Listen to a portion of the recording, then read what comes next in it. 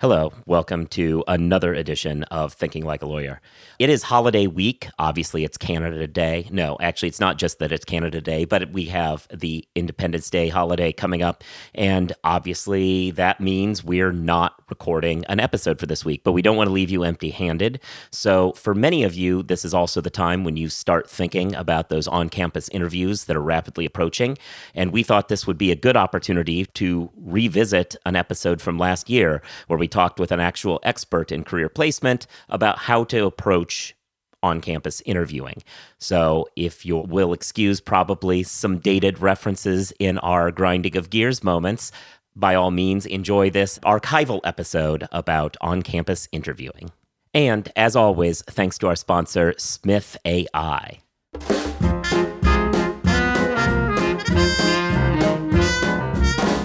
Welcome to Thinking Like a Lawyer with your hosts Ellie Mistal and Joe Patrice, talking about legal news and pop culture, all while thinking like a lawyer. Here on Legal Talk Network. Hey, welcome to another edition of Thinking Like a Lawyer. I'm Joe Patrice from Above the Law. With me, Ellie Mistal. I'm so close to vacation. You are. You're going on vacation. That's exciting. Pretty much after we do this, I don't have to be here. Like, technically Friday, but come on. So, Yeah. So this is my last, real thing. Yeah. No, I mean, that's cool. What are you doing? I have 2 kids. I'm staying in my house and playing video games. I mean, with 2 kids, there are plenty of things that people go on vacation with children to, even. I live in the suburbs, so I will inflate some kind of plastic crap, put water in it, and then watch them from my window while I'm playing video games. I see. Okay. So that's a fact. So I'm generally in a good mood, but before I take my hiatus, I have found something that is really pissing me off today. Okay. If one more person tells me the ability to subpoena a president has never been tested, I'm going to wring that person's neck. Joe, as you Why know, is that? on TV this weekend, because I do TV now, on TV this weekend, I was making this point. The reason why the ability to subpoena a president, the reason why that's never been tested is because no president has argued with the subpoena power.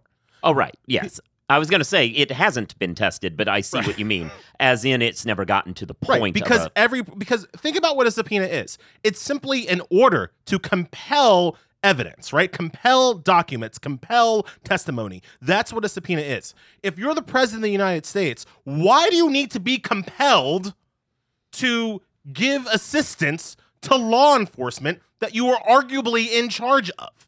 Like, how can we live in this society where you, the president, think that you are so far above the law that you do not have to assist in law enforcement investigations? I know people are going to say, oh, well, most law enforcements aren't about the president. The president isn't the target of most law enforcement. Tell that to Bill Clinton. Right. All right? Bill Clinton, Clinton v. Jones, he tried to avoid having to be sued at all. Right. Obviously. That was not a law enforcement issue. That was right? not a So law. that, It was a private investigation. He was like, I don't want any bit of this. But once the court ruled in Clinton v. Jones that he was allowed to be sued, he testified. He didn't try to argue against the ability of the plaintiffs to subpoena him. He did not. I mean, he did. But ultimately, the discussion and the war of words and letters got to a point where they determined it was in the best interests not to challenge it and make a court precedent on it. But yeah, I mean, obviously, they tried not to. Clinton testified. Trump should testify if Mueller wants to talk to him. And look, I want to hear this crap about it being a perjury trap, all right? It's not a perjury trap. No, it is not. Your client's inability to tell the goddamn truth is not a perjury trap. Right. If Trump, that is a term of art for our listeners, and no, being in a situation where you commit perjury does not make something a perjury trap. If Trump is worried that he will incriminate himself, Yes. and if I was Trump's lawyer, I would be worried about that because the man's a goddamn liar. But if Trump is worried that he will incriminate himself during testimony, there is a legal recourse. It is called the Fifth Amendment. Sure. So instead of, and here's the thing, people, instead of elevating yourself and placing yourself above the law, if you simply place yourself subject to laws, the law will protect you. That's what it's there for. Right. I mean, that's Any fairly Pollyanna-ish, but sure. Any citizen has the right against self-incrimination. Sure. Donald Trump is no different. If he does not want to incriminate himself, he cannot be compelled to. All he has to say is, I take the fifth. All he has to say. He doesn't have to have a Supreme Court battle royale over the subpoena power. Just Mueller, you know what? I take the fifth. What up? Then we're done. Actually, the way you phrase that makes me wonder if that's true. Just because if you believe, and soon there will be a Supreme Court justice who does, that presidents aren't amenable to being charged criminally with things, if he can't be charged criminally with something, he would not have a Fifth Amendment right. Right? Because a common trick that prosecutors can do is grant full immunity to somebody, and then they no longer have the ability not to answer a question because they have immunity, so they don't have a Fifth Amendment right anymore. So it's because he doesn't need a Fifth Amendment right. The Fifth Amendment was a right against self-incrimination. Right. Once they're immune, they can't be incriminated. And the question is, if you believe, as Kavanaugh has articulated in his work, that presidents aren't amenable to criminal suit, period, then they actually can't incriminate themselves anyway. Yes, but they also can't ever be compelled to testify. Well, no, this would be that's the whole separate question. The question of whether or not they can be forced to testify is one issue, which I'm sure Kavanaugh thinks they aren't also. But if they are somebody who can get subpoenaed, you say the law gives them that Fifth Amendment right, and I'm saying, sure, I think it does and should, but if you're part of that group of people who thinks that you can't criminally try somebody, then I guess theoretically you shouldn't have a right against self-incrimination. I mean, you're trying to get into Kavanaugh's mind. I mean, Kavanaugh thinks that the president has the right of prima nocta, all right? Right. Like, Sure. It's hard to tease out the logic of Kavanaugh's belief in the absolute power of our monarchy. Right. Now, yes, and obviously a lot of chips would have to fall into place, and as you're pointing out, I think correctly, if it got to the Kavanaugh front, we wouldn't even have a subpoena. But I just am saying that there's like a fun wrinkle to that hypo, that is, if he is compelled to testify and you believe that there's no chance that you can criminally try him, then I don't know why a Fifth Amendment right would even exist. But alas, yeah, so that was just kind of a weird hypothetical, the way you phrased it. It pisses me off that the president is not viewed as a citizen. Because if we can simply view him as a citizen, then the law already offers a citizen all of the protection they need to avoid self-incrimination. Sure. And that's fair. So, yeah, that was today's grinding of gears, I think. One thing I wanted to say, and I'm going to say this now, I will probably repeat it at the end, but it strikes me that maybe some people don't keep listening after we check out with our guests. So I was just going to point out, everybody who's listening right now and subscribing should absolutely give us reviews, some stars, and write something nice about it and tell everybody to keep listening and to start listening, because that helps. So I'm going to say that now because I usually say that as part of our ending credits, and I just thought that it was worth throwing out there.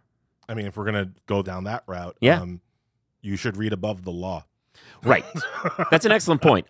We've not really talked about that. We kind of assume people read Above the Law, but that's a good point. I met a guy today that was like, I love your podcast. Do you have a website? Amazing. And I was like, yeah. Yes. Above the Law, where you can learn all sorts of things about the legal industry. Shirt. Yeah. So, speaking of things you can learn on Above the Law, one of the things you can learn on there is if you're a law student, you can learn how to advance your career in both fun and more methodical ways, depending on the columnist. It's OCI season, bitches! Yes, OCI, which is on-campus interviewing. Different schools call it different things, but it's when all of the firms show up and, like chattel, all of you in law school march in front of them and try to peddle your wares to them for the next summer.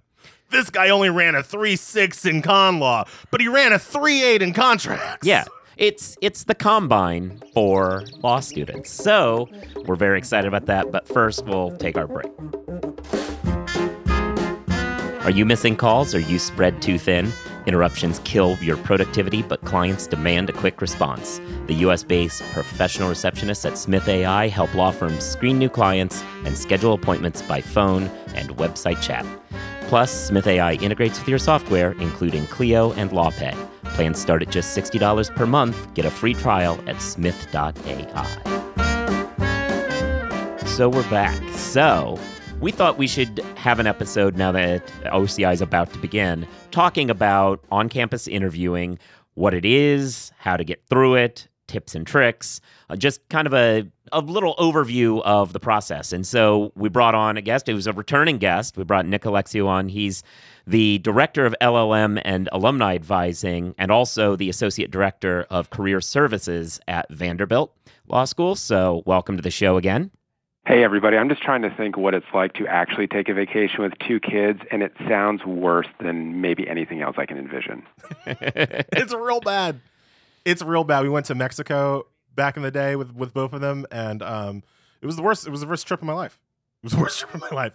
My children made Mexico not fun. I've traveled like semi-cross country from Nashville to San Diego with my wife and 2 kids, and it is an adventure. It is something that you really can't prepare for until you actually do it. Yeah, it sounds easy to me. Anyway. Welcome to OCI. We're here at day 3 at OCI here at Vanderbilt, so we already sort of got the ball rolling. So you've got the hotel room, you've got the students going through. Does Vanderbilt do it with a hotel room in a hotel block? We do not, because we are fortunate even before the Me Too era. We have very nice interview rooms in our building that we can use, and so we have not yet had to go down the hotel route. We do regional job fairs for our OCI starts, because one of the themes that I've brought up in the columns I've been writing for Above the Law on career services is sort of how OCI keeps going earlier and earlier into the fall and even into the summer. And so we do regional job fairs in a couple markets before OCI even starts. And we had done those in hotels in some of the markets in years past. And for not surprising reasons, we no longer do those in hotels. No, that's fair. Now, Ellie, you did this in a hotel block? I did this in a hotel block. Interesting. So where I went, we did it at NYU. We did it in the dorms. So the dorms were cleared out, and each firm basically had a little suite, and you went in to interview rooms off of that suite. It was very weird to like walk into a kitchen and there's like a stack of Magnolia cupcakes, and then you just like go into someone's bedroom. And you might have actually been in that room like the previous year because you were hanging out. I interviewed with one firm in the room that I had. Not my bedroom, but my roommate's bedroom of the suite that had been mine the previous year. Yeah, it was normal. Yeah. Back until 8 seconds ago. And it's also weird when they take out the bed and they leave the headboard up there, and you're like, that's just strange. That's just not how it's supposed to look. To backfill a little bit, the first round of on-campus interviewing, OCI, involves basically speed dating with law firms. Not every school has this. Not every school is, quite frankly, lucky enough to have this. But the firms come to the school, they set up their partners in hotel rooms back in the day, now places on campus, just in a row of, Skadden here, next is Cravath, next is Wachtell, next is DPW, so on and so forth. And students come in and interview, 15, 20-minute interview, kind of intake interview with the assigned partner for that firm. And then they go on to the next one. And it's based on those 15 or 20 minutes that a firm makes a decision whether or not to invite you back for a longer, full callback interview at their offices where they really make decisions. So it can be a stressful time. There are a lot of kind of tricks to the trade. One of my favorite OCI questions is actually a friend of mine on Facebook threw it up there. I'm going to leave you with this box of Legos. I'm going to give you 5 minutes. Please construct something that represents your love of law. That's the dumbest thing I've ever heard. I think that would be a great question. That is terrible. And the first time that would happen, a student would come to my office and be like, what just happened? And I would shake my head and be like, I don't know what to tell you. What's the best and what's the worst OCI question that your students have kind of reported to you, Nick? I mean, I would say the best question, and the one that I like to give a lot when I do practice interviews with students here at Vanderbilt, is if I was to reach out to a previous employer of yours, what's something that they would say that you can improve upon? And I think that question is great for 2 reasons. One, it's not just what you think of yourself, but what you perceive other people to think of you. So it makes you sort of think outside of your head for a minute. And second, because it makes you be a little bit introspective. I think oftentimes the answer can go sort of like in two ways. Some people try to say things like, I love too much, and that's a terrible answer. And then some people say like, I'm a fall down drunk, and that's also a terrible answer. But you sort of have to walk the line, showing like you can be a little bit introspective, but not so much that you're giving away the game a little bit. So I think that's a great question because it makes people think sort of outside the box. It makes them think about themselves. The worst question, I've not heard a lot of terrible ones. I got one when I was going through EIW, as it's called at NYU, during a callback. Like I literally got the what sort of tree would you be if you could be a tree question. And I was super excited years later that firm went out of business. My answer on the worst question ever is a story that happened to a colleague of mine from law school, which was partner says here on your resume you went to Yale for undergrad, but you didn't go to Yale Law School. I went to Yale Law School. Why didn't you go to Yale Law School? And my friend's response was, I don't know. Why don't you work at Cravath? That ended that one, but that was the worst question I've heard. That's great. My worst question wasn't at OCI. It was at Callbacks. And a partner at a firm that I still will not name said, can you mail this for me? Yeah. Because he thought I was a mailroom guy. So I didn't go to that firm. I think the worst answer I ever gave, because it was actually a perfectly fair question, because I had gone to law school in New York and I was interviewing in D.C., and it was a great interview. It was with the partner in charge of the summer associate hiring committee. And his last question was, all right, so where do you see yourself in 5 years, New York or D.C.? Because he knew that I was interviewing in both markets. And the obvious, it's the easiest answer of all time. You just say New York. Even if that's not the right answer, just move on with your day. And for some reason, I just heard the words New York come out of my mouth, and I was like, oh, God. And he just looked at me, and he was like, is that a Freudian slip? And I was just like, yes. And I did not get a call back, or I did not get an offer. Yeah. That's a key one that we should localize and isolate for our listeners. So if you happen to be going to law school in New York, you probably are working in the major market, and that's cool. But whether you're in those schools and looking to go elsewhere, or you're at a school like, say, Vanderbilt, not everybody from Vanderbilt's trying to work in Nashville. Indeed, quite a few of them aren't. So how do you deal with the questions of where are you interviewing, and when it's in multiple markets, how do you really sell somebody that that's the market you want to be in? I think there's two ways to approach it. I think it depends on the market. I think if you're talking about big markets, your New Yorks, your Chicagos, your DCs, those markets are large enough that they recognize that people want to come there from all over the country. And so if you're looking to go to DC, you can sell yourself on the fact that, I want to go to Covington and Burling because you guys have a fantastic world-renowned litigation practice, and that's why I want to be there. I want to go to Williams & Connolly because I want to do appellate litigation, things like that. You don't need to sort of prove some sort of personal connection, but that's sometimes the case with smaller markets. So if you're looking to go to Denver or Seattle or Phoenix, places like that, you can still try to sort of highlight the industries that are in that particular area, and maybe there's a particular industry in Phoenix, for instance, that you're really interested in. But sometimes that personal connection can be best. Yeah. Yeah, the personal connection's the only way. I interviewed almost exclusively in New York, and to the extent I didn't, I interviewed in places that I had lived before, so I could claim a personal connection. But I know that's not a common experience, and people do have that, so I thought it was worth going into. And I think one thing you want to avoid also is I'd much rather someone go to Denver and say, I want to be in Denver because of this sort of market than my wife's aunt's third cousin's brother lives in Denver, because no one cares. Nick, how do you advise students deal with, stink bombs on their transcripts? At some schools, the employers don't get a chance to see this transcript before they interview the students. At other schools, they do. You're in the interview. The person that the partner brings up, the B that you got in contracts, or, the B- that you got in torts, or the C that you got that means that you're never going to get the job. And if I want to jump in real quick here, because this is a key point for our pre-law listeners, which I know are out there, this process is by and large handled after your first year. So you are talking about grades in those first year classes. So don't think you have time to improve on your grades throughout your whatever. You do, but that's to get in the back door. This process is based on your first year grades generally. All right, and as long as we're talking about that, it's also worth pointing out that your first year classes are the only ones that matter. Yeah. But you'll learn that soon enough. So anyway, yeah, Nick, how do you deal with if you're a student who got a particularly bad grade in one of these core classes their first year, and it comes up in the interview? Yeah, and I think even it's not just first year. I think as more and more firms are shifting to hiring 1L, it's about your first semester grades. So that even becomes, there's even less of a chance to sort of prove yourself. But in terms of bad grades, I think it depends sort of what that class is in and what you want to do long term. So like if you know you want to litigate and you got like a B- in contracts, I mean, you could try to spin it that, I got a B- in contracts, but I really want to be a litigator and I got, an A in civil procedure, or I got an A in criminal law, or I got an A in something that shows that I can be a pretty good litigator. And maybe I'm not going to be a transactional attorney, but let's focus on the classes that I did well in that are in line with what I want to do.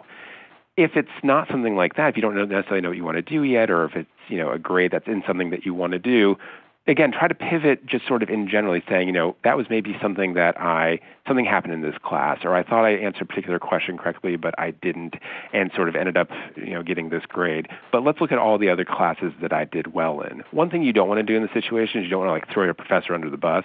You don't want to say, I got a B- in contracts, but Professor so-and-so is terrible, and, no one can do well in that class. Because oftentimes people that you're interviewing with went to that law school and they might either have had that professor and done well or know that professor socially, and they'll get back to them sort of saying, oh, that, Bobby Joe over here threw you under the bus.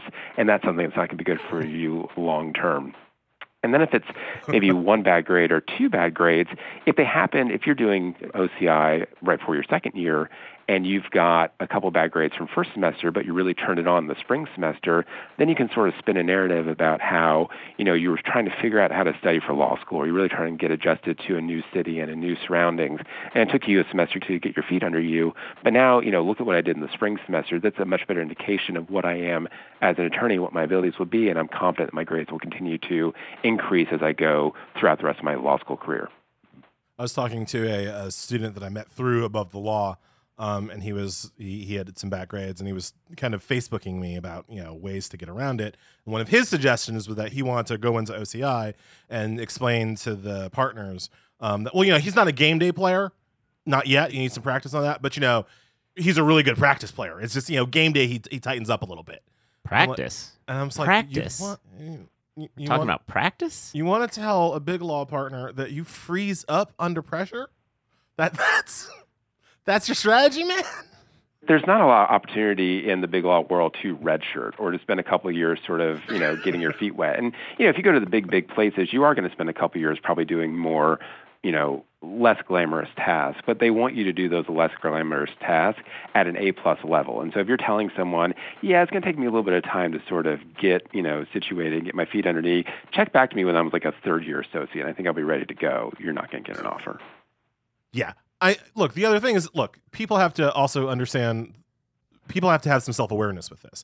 And that kind of gets into the bidding process. But in the schools that are lucky enough to have multiple employers coming to campus, not everybody gets to interview with every firm, right? You have to pick, you have to bid on which firms you're going to try to interview with. And so one of the things about if you've got a stink bomb on your transcript, you have to be aware of that, right? You have to be aware of that and maybe not waste your bid on Cravath. Yeah. Number one, if you're rolling in there with a C in CivPro, maybe Cravath doesn't need to be on your bid list. Maybe you aim a little bit more. I'm not going to say lower. I'll say realistically. Yeah, and it's about making sure that your GPA sort of aligns. Even if you're at a school that doesn't do GPA, if you know that there's something on your transcript, or even if there's something in your personality, like if you are a more introverted person or a quiet person and you want to bid on the top, litigation boutiques in a particular city, they're looking for standout personalities. They're looking for people who can command a room instantaneously. Even if you have the best grades in the world, if you can't command a room, they're not going to want to bring you in for a callback, let alone hire you, because they need people who can both do the work but can also sort of thrive in the environment that they practice in and day out. Which brings me to my kind of indirectly to my next question, Nick. Given the moment, you've already mentioned how Me Too has changed even the structure of on-campus interviewing. What do you do with your personal politics in this moment?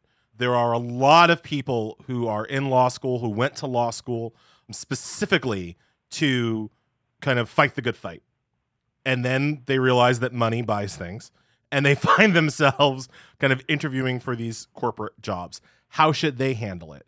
Conversely, there are people in law school who are Trumpy. Does that come up?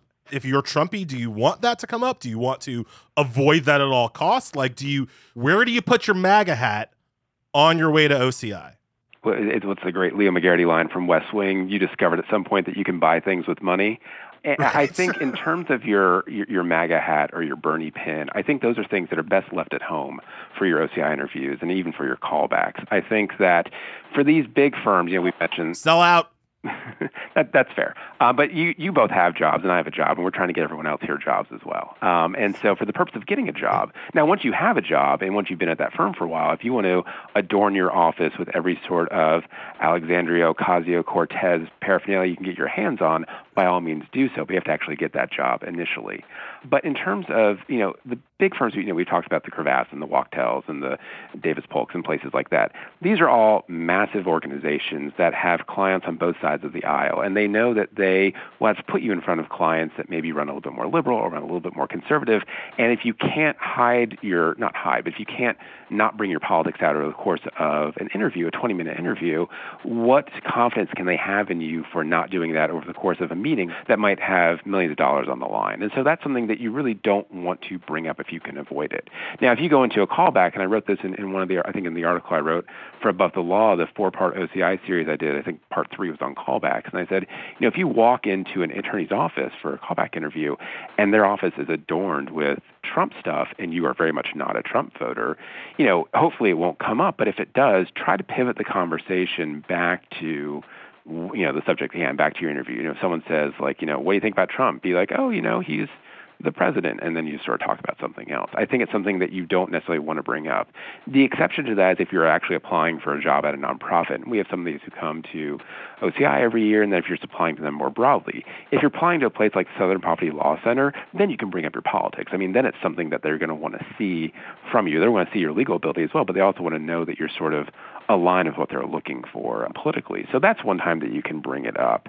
The other thing to keep in mind also is if you do feel that passionate about your beliefs, if you feel like you are selling out by hiding them, recognize that might limit some of your options. Because I'll tell some students if they want to have, as broad array of opportunities as they can. Like I joined the American Constitution Society my 3rd day of law school, and I would not have left it off my resume because I wouldn't want to have worked at a place that would look down upon that. But if you're going to have the broadest array of options available to you, have on what you do at law school, but have the things that are maybe a little bit more nonpartisan on your resume and sort of maybe leave off that you're president of the Federal Society or president of ACS and things like that. If you want to broaden your horizons, if you want to work at a place that you feel comfortable, leave all that stuff on, but realize that your opportunities are going to be a little bit diminished.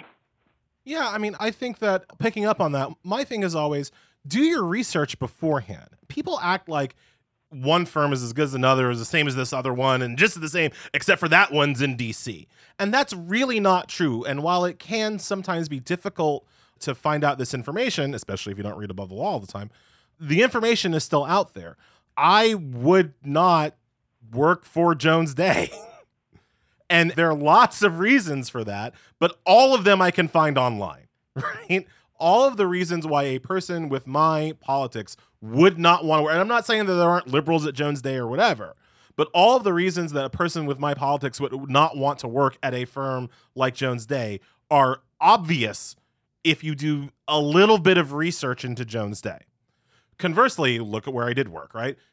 A person with my politics can fit in pretty easily at a place like Debevoise, and all of the information for that is available online as well. And also, if you're going to the DC market as well, one thing to keep in mind is, be aware that sort of the DC firms are almost countercyclical to the politics of the time. And so, if you are at the big firms in DC in the Obama administration, a lot of the more liberal attorneys are out in the Obama administration. And so when things switched over to Trump, a lot of those attorneys came back. And so there might be a lot of DC firms that themselves are a little bit more liberal now because all the conservative attorneys are practicing in the administration. And then if things switch in 2020, that's probably going to reverse itself.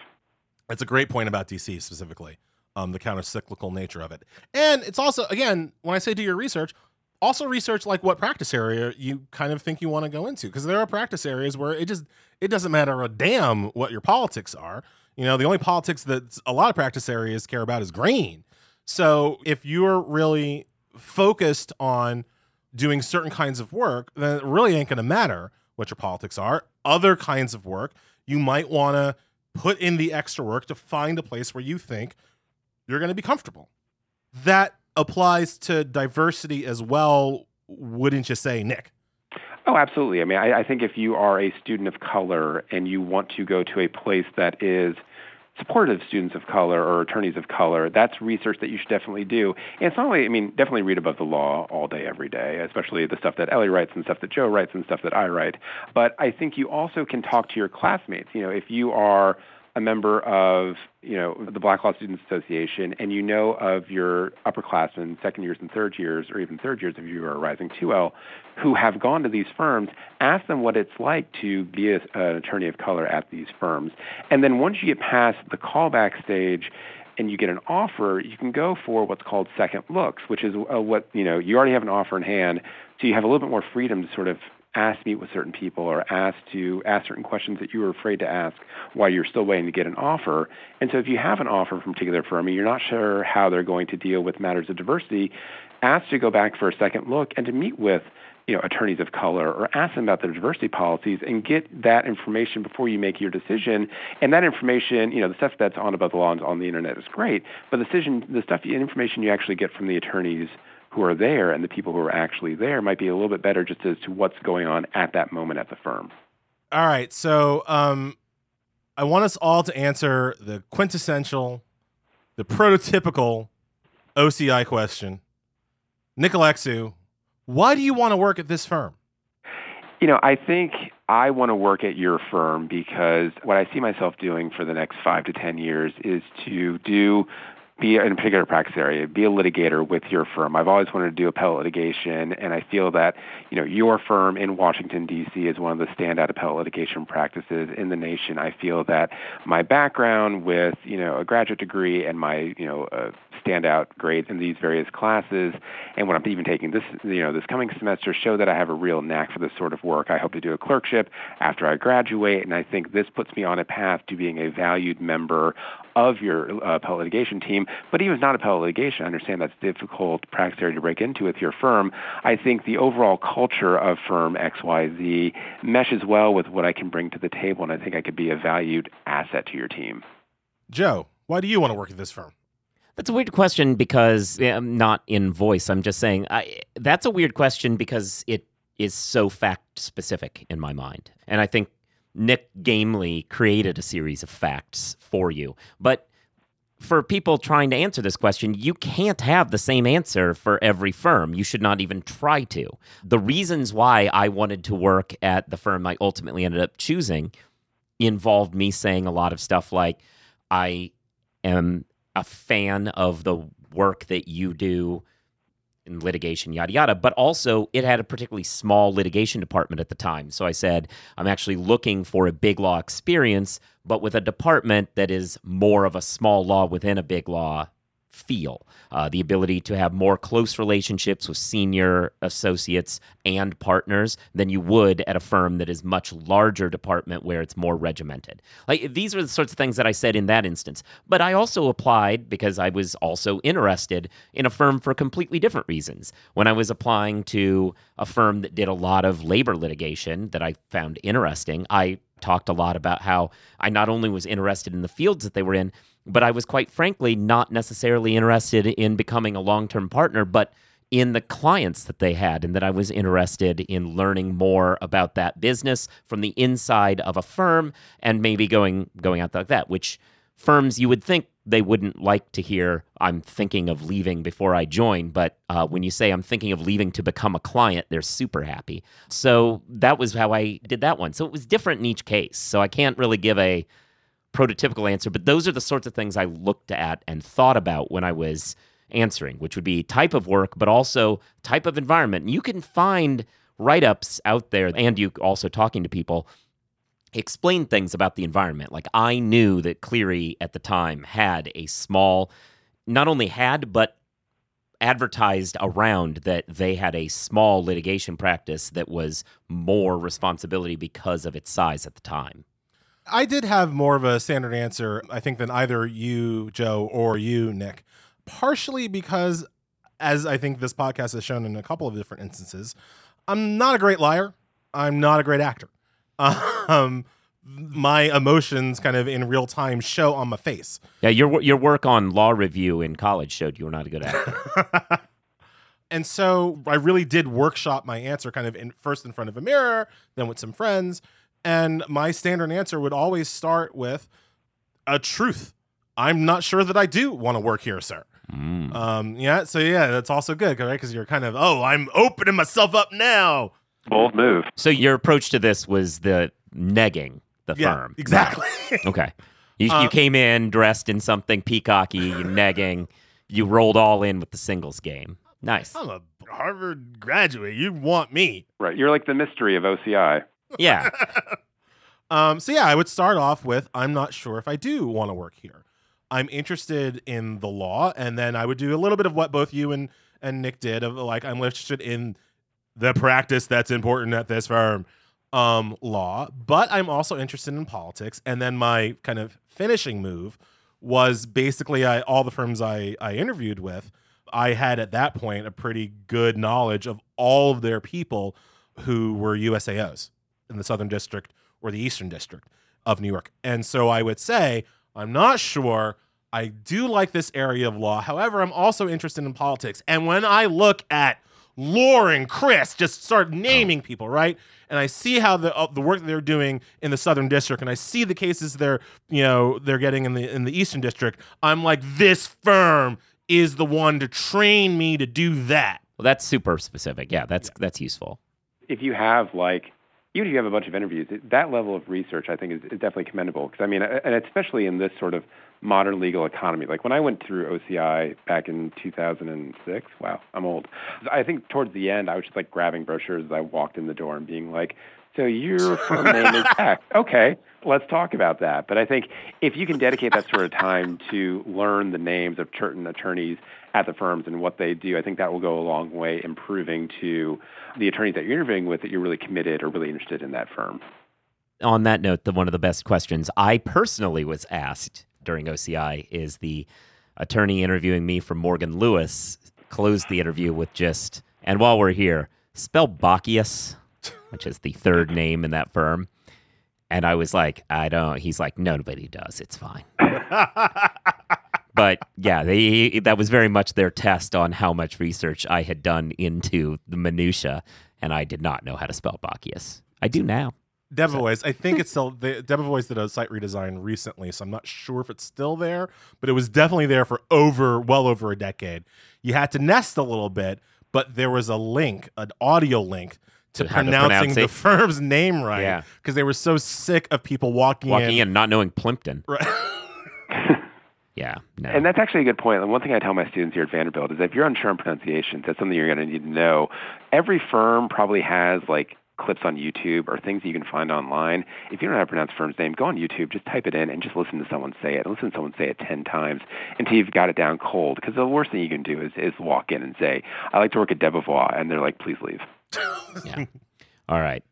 Thanks for joining us and giving us this update on OCI. Also, you mentioned it as we were going, but it's worth noting that on Above the Law, the website that, by the way, this whole thing started with Ellie saying some people listen to the podcast and don't know there's a website. I think we have mentioned it between the three of us 15 times. But yes, on the website, Nick writes a column and he has a primer of OCI stuff. So you should also be reading that as kind of deeper supplement to what we're doing.